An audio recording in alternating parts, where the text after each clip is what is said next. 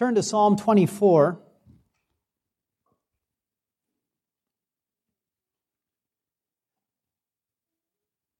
Every once in a while, between preaching through books, I'll preach through 10 Psalms, and that's what we're doing again right now. We've made it through the first 3 Psalms in the 20s, and Psalm 24 we read part of earlier this morning in the call to worship. We're going to read it again, and I'm going to start by asking you all a question. Kids, this one's for you.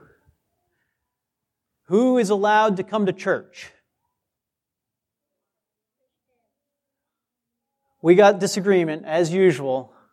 Got some everyone answers and some Christians out there answers.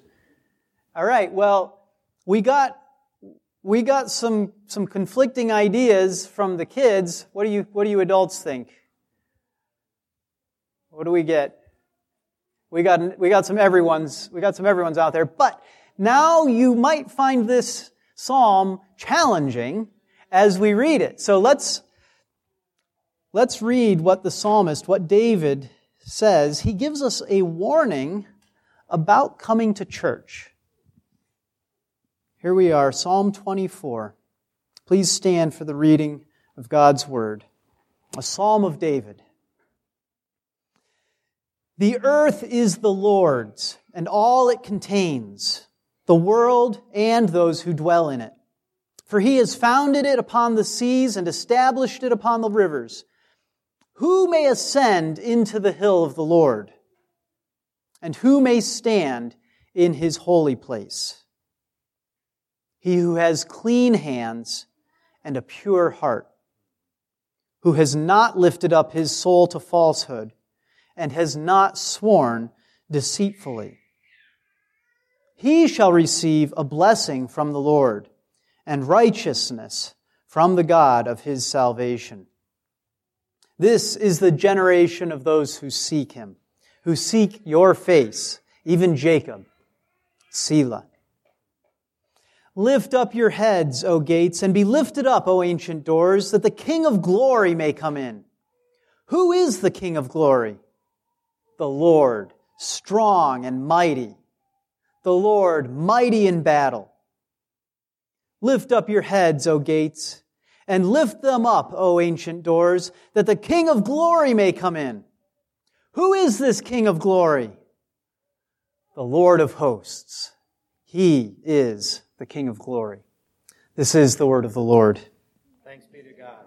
Please be seated.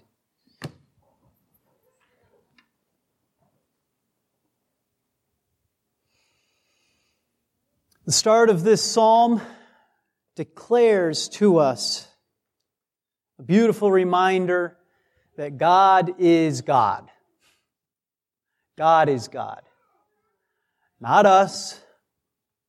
Not some strange mystical power. God is God. And because He is God, it means that this creation that He made, it's His. The earth is the Lord's, and all it contains. Why is it His? Because He's the one who made it. He's the one who founded it. Now, have any of you ever founded anything? Do you know what that means, kids? Not to find something, but to found something. It's kind of a strange English word. But when you found something, you establish it. You create it. You are the one who makes it in the first place, gets it started, right? Maybe some of you have founded a club, established a club. Maybe some of you have started businesses. And it's always newsworthy when the founder of a business gets kicked out, right? All of a sudden you realize, oh, that business isn't his anymore. The board got rid of him, right? Who can get rid of the Lord who established the earth, who created its foundations?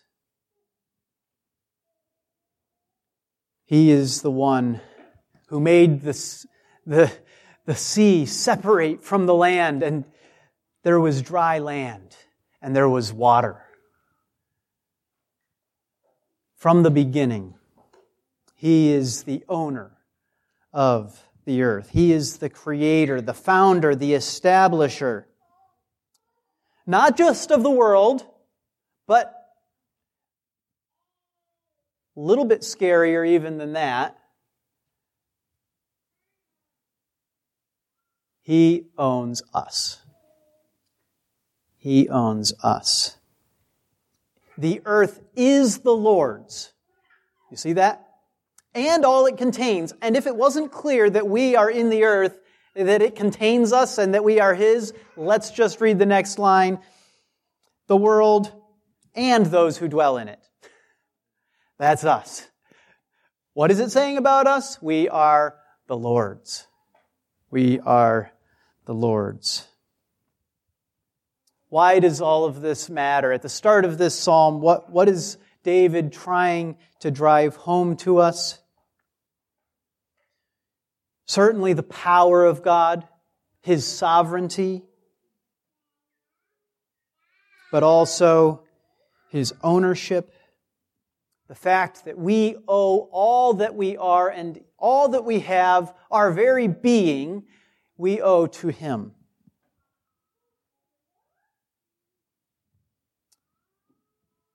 So with that as an introduction, all of a sudden, King David really feels like he switches gears.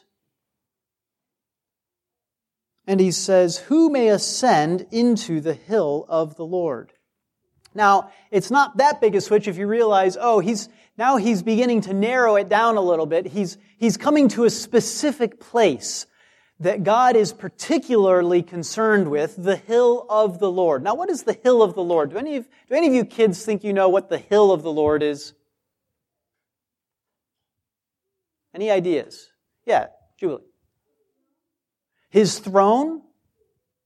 How does that connect with the hill? What hill do you think he might be talking about? It's a good guess. Yeah, Adeline? What's that? Mount Sinai? That's Mount Zion. Is that what you said? Oh, you corrected it. Yeah, good correction. Mount Zion, the hill of the Lord. What is that? We live in Ohio, right? Some of us, not all of us. We've got some other states represented here today. But we live in the United States. We live in a different continent from the place that David lived. Across the world, across the oceans, from where David was speaking of. The hill of the Lord was Mount Zion. It was the place where the Israelites gathered to worship the Lord. It was the place where the tabernacle was raised at that time. It was the place where the Ark of the Covenant was present. And those things represented the physical location where God made His presence on earth particularly known and felt. Now, if you go back earlier, before King David, you see that happening in various places, right? Do you remember what happened as the Israelites came out of Egypt? How did God make Himself known, His presence on earth? How did the Israelites see that? Yeah, Tate. That's right. There was a pillar of cloud by day and a pillar of fire by night. God made His presence with His people known through physical signs, right? Through these objects, through these places. Now, David asks this important question: who may ascend? Who may go up into the Lord's presence on that holy hill? Who may stand in His holy place. And the answer disqualifies all of us. The answer disqualifies everybody except for ultimately one man, Jesus Christ. He is the one who can truly enter into the holy place. It is through His work that the Holy of Holies was opened to all of us. The veil was torn in two through the entry of that man, Jesus Christ. But David gives an answer here. He doesn't say Jesus is the only one who can enter, right? He doesn't even say the Messiah, the Old Testament word for the chosen one, the one who would come, the one that they looked forward to in faith. He says, "He who has clean hands and a pure heart, who has not lifted up his soul to falsehood and has not sworn deceitfully."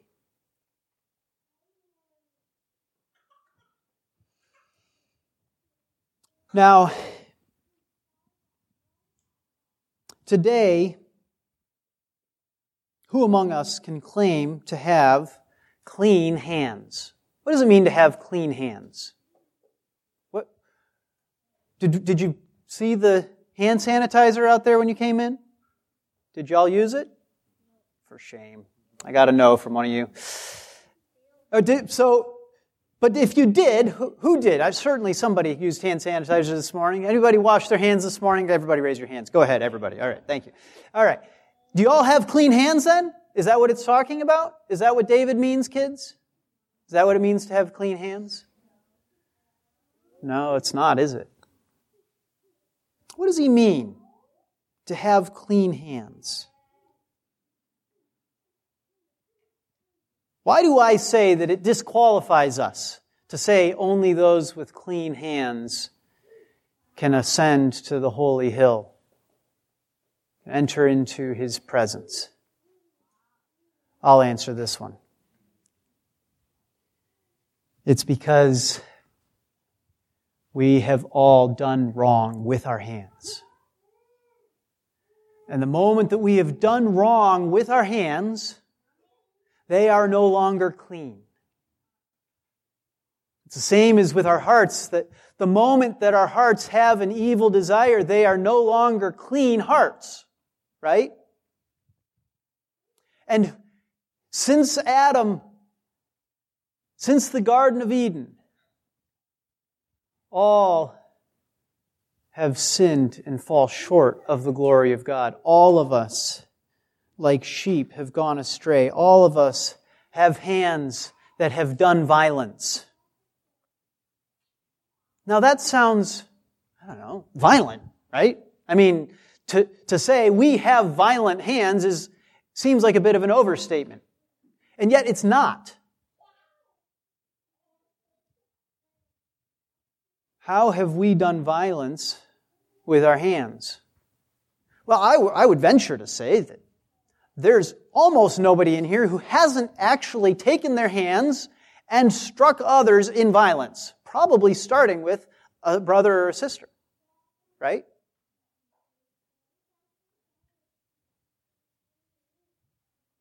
Some of you, hopefully, who are still young only, have done it this week. Though I would not doubt that in a room this size, with this many adults, that even one of the adults may have done it, or two, or four. Why? Because that is what's in our hearts. We struggle against hearts that are desperately wicked and deceitful above all else.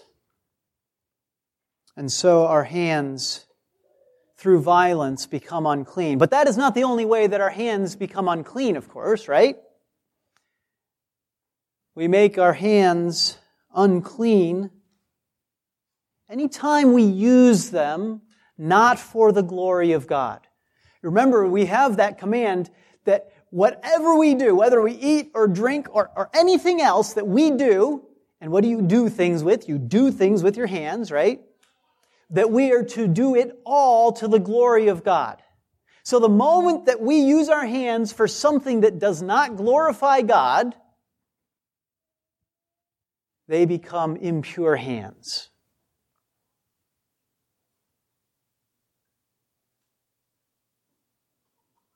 He who has clean hands and a pure heart. Now, if you manage to keep control of your hands, it's a whole new ballgame when you start trying to keep control of your heart, isn't it? It's a whole new ballgame. Because why? Because it's out of the overflow of the heart that the mouth speaks and that the hands act. We use our hands because of the intentions that come up from within us. And those intentions flow out of our desires, the things that we want, right? So out of our hearts come, well, we know that lots of things come up out of our hearts, right? Slanders. We got joy? Got joy as an answer there. When can joy come up out of our hearts?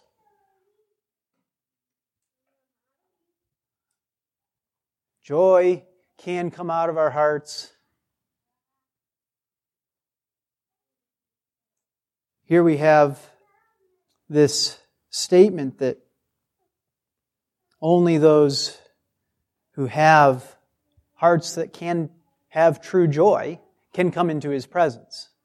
That's really what it's saying. It's only through cleansing that we are able to come into His presence. And it's only through cleansing that we are able to have true joy.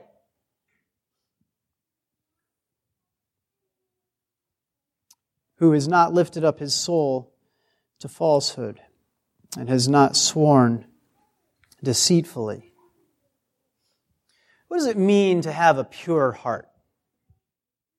If you have pure gold, what does that mean? Does that mean that there's gold and then that mixed in with it you've got iron and silver and copper and dirt?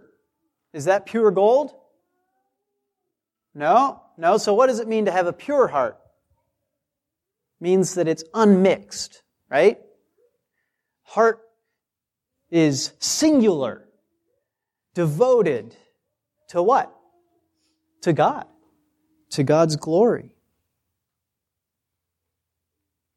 So what we know is that wicked desires that we have, that we know in our hearts, right? Those wicked desires flow out of a mixed heart, right? An impure heart. And of course, who in here can say, I've never told a lie?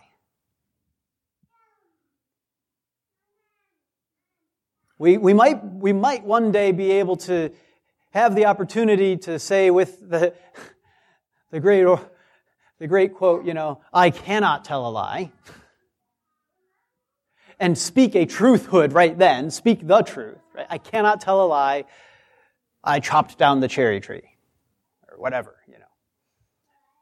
But even that, it's an example of telling the truth that my hands had done evil. Right? We lie even to ourselves. The heart is desperately wicked and deceitful above all else. Who can know it? Now, so when David asks this question and then gives this answer, I mean, listen, you got to be honest when you're reading the Bible, right? You got to look at it honestly. When it says, here's who can come up to the hill of the Lord. Here's who can enter into His holy presence. You should read what comes next, and it should resonate with you, and you should think, oh, that's interesting, because that doesn't describe me.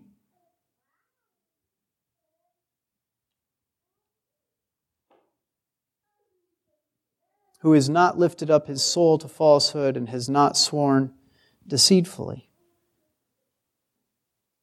He shall receive a blessing from the Lord and righteousness from the God of his salvation. This is the generation of those who seek Him, who seek your face, even Jacob, Selah. And that's where all of a sudden it's like, okay, there is some hope here, isn't there? There is some hope. He shall receive a blessing from the Lord. You say, well, you just got done telling me I was disqualified. I can't go up there. So why would that be hopeful? Why should I expect to receive a blessing from the Lord? Well, what else does it say you receive from the Lord? Not just a blessing, righteousness from God. Righteousness from God. It's right here where you have come face to face with the fact that you are not righteous, that all of a sudden that blessing begins to bear real joy in your hearts, doesn't it? Real hope. The blessing of the Lord is that He gives righteousness. Righteousness.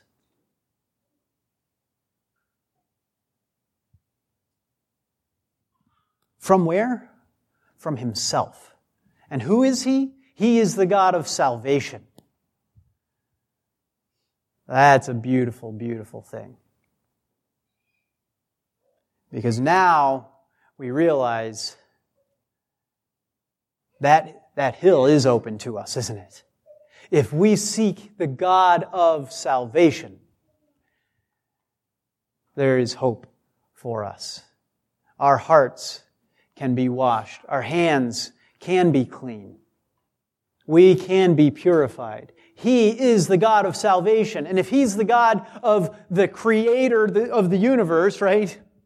The owner of the world, the universe, and us. And then He is the God of salvation. That's good news. Because if He decides that He's going to save people for Himself, if He decides He's going to choose Jacob and make Jacob His people, right? Israel, are they going to be His people? They are going to be His people, aren't they? And He will be their God. The God of their salvation. So if we are cleansed by Him, if we seek His face, we will receive a blessing. The blessing of righteousness. The blessing of righteousness from the God of salvation. Selah. It's a good place for a pause to dwell on that, isn't it? And a change comes over the psalmist at this point, and he begins to sing not a new song, but a response in the same song. Lift up your heads, O gates, and be lifted up, O ancient doors, that the King of glory may come in. Now, what doors, what gates is he talking about? Kids, what do you think? Where does God come into among His people? Yeah. The temple, right? I mean, that's the natural picture that you've got there, I hope, right? You know, the gates, the doors, ancient doors.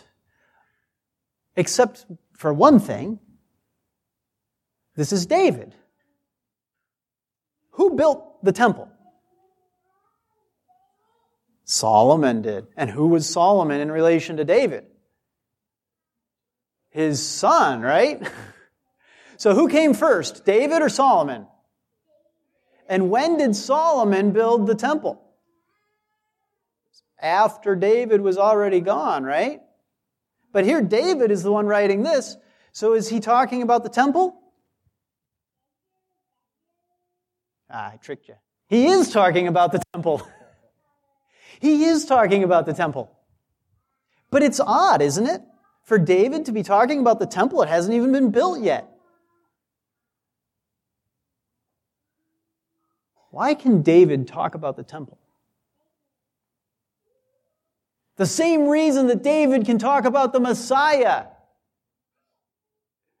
Because he believes by faith that God is fulfilling His promises. Now, we have so many more promises that have been fulfilled by God. We get to look back to the Messiah, to Jesus, right? Fulfilled promise. And yet not all of His promises have yet been fulfilled, have they? Not every last one of them is complete. Now, can you, like David, sing this way? Can you sing about that future with that confidence? Now, the funny thing is, we are still looking forward the same way to the same thing, the temple, right? Does God dwell in a house made with human hands?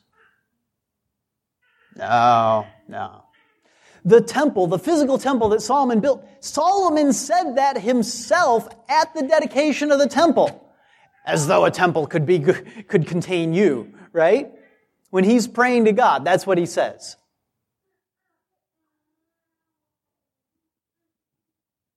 Why? Well, because David is looking forward to more than just a physical building that his son is going to build. He's looking forward to the true and final temple, the same way that we are. And the command, lift up your heads, O gates, and be lifted up, O ancient doors, that the King of glory may come in. That command is to the temple. Now let me ask you, who is the temple? Not what is the temple or where is the temple, but who is the temple? We are the temple. The temple, not made with human hands. The temple being built up by God the Father through Jesus Christ, our Lord. He is building. Each of us as stones, and God dwelling in our midst. And so this command that comes is not to the building that Solomon is going to build. Open up, gates. That's just a picture for us. The command is to us. Open up to God. Open up to the King. Now, if He is the God of your salvation, the thought of opening up to Him sounds great. And it brings you joy to realize that when He says, where 2 or 3 are gathered together in my name, there I am in their midst. God is present when the church gathers together in His name for worship. That is what we are doing. God is present. Not in some way less than He was present in the physical temple that Solomon built, where it was filled with the cloud of His presence, right? And they couldn't minister in the temple. But in a way more, He is present because His Holy Spirit has been poured out on us and He dwells in us. Now that is beautiful. That is a wonderful, wonderful picture. And so that command comes to us. Lift up your heads, O gates, and be lifted up, O ancient doors, that the King of glory may come in. Who are you letting in? Who are you letting into your heart? Who are you opening up to? That's right. It's a good Sunday school answer. Jesus. And if you don't, you better watch out, because listen to what He is like. Who is the King of glory? The Lord, strong and mighty. The Lord, mighty in battle. If you remain His enemy, you remain in mortal danger.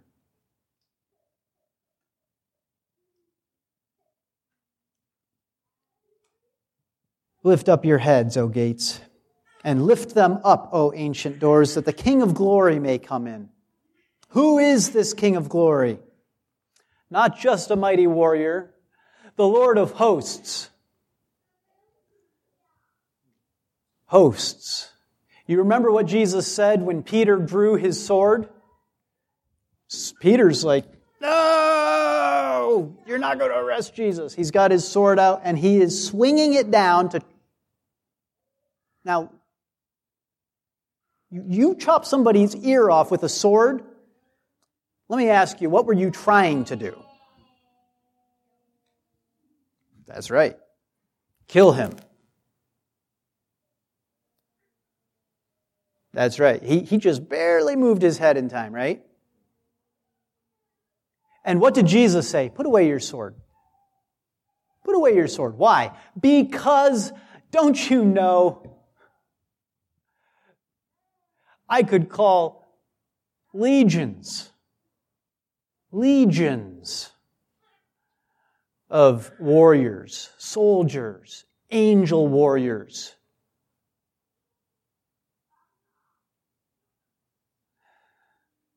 I can tell you want to answer that question. Go ahead. Oh, no, not right now. That's the King. That's the King that we open up to. That's the King of glory. The one who has legions, armies at His disposal. The Lord of hosts. He is the King of glory. Now, here we are. We are gathered in His name. We are His people. We are cleansed if we open up to Him. You know, it's this strange thing where it says, who can come to His hill? And the answer ultimately is only people that He has come to first. Only people that He has cleansed first.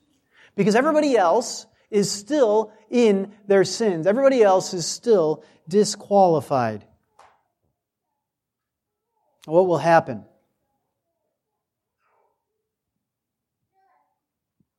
He will be our mighty warrior. He will be our Savior. He will cleanse us from our sins. He will make it so that His word is perfectly fulfilled. His promises to each and every one of us. Now, do you want them? Do you want the promises of God? Or do you want Him as your enemy? Those are the choices before you, and you better be clear in your mind whether you are opening up to Him, the Lord of hosts, the King of glory, or whether you remain His enemy. Who may ascend into the hill of the Lord? Let us pray for clean hands and a pure heart before Him.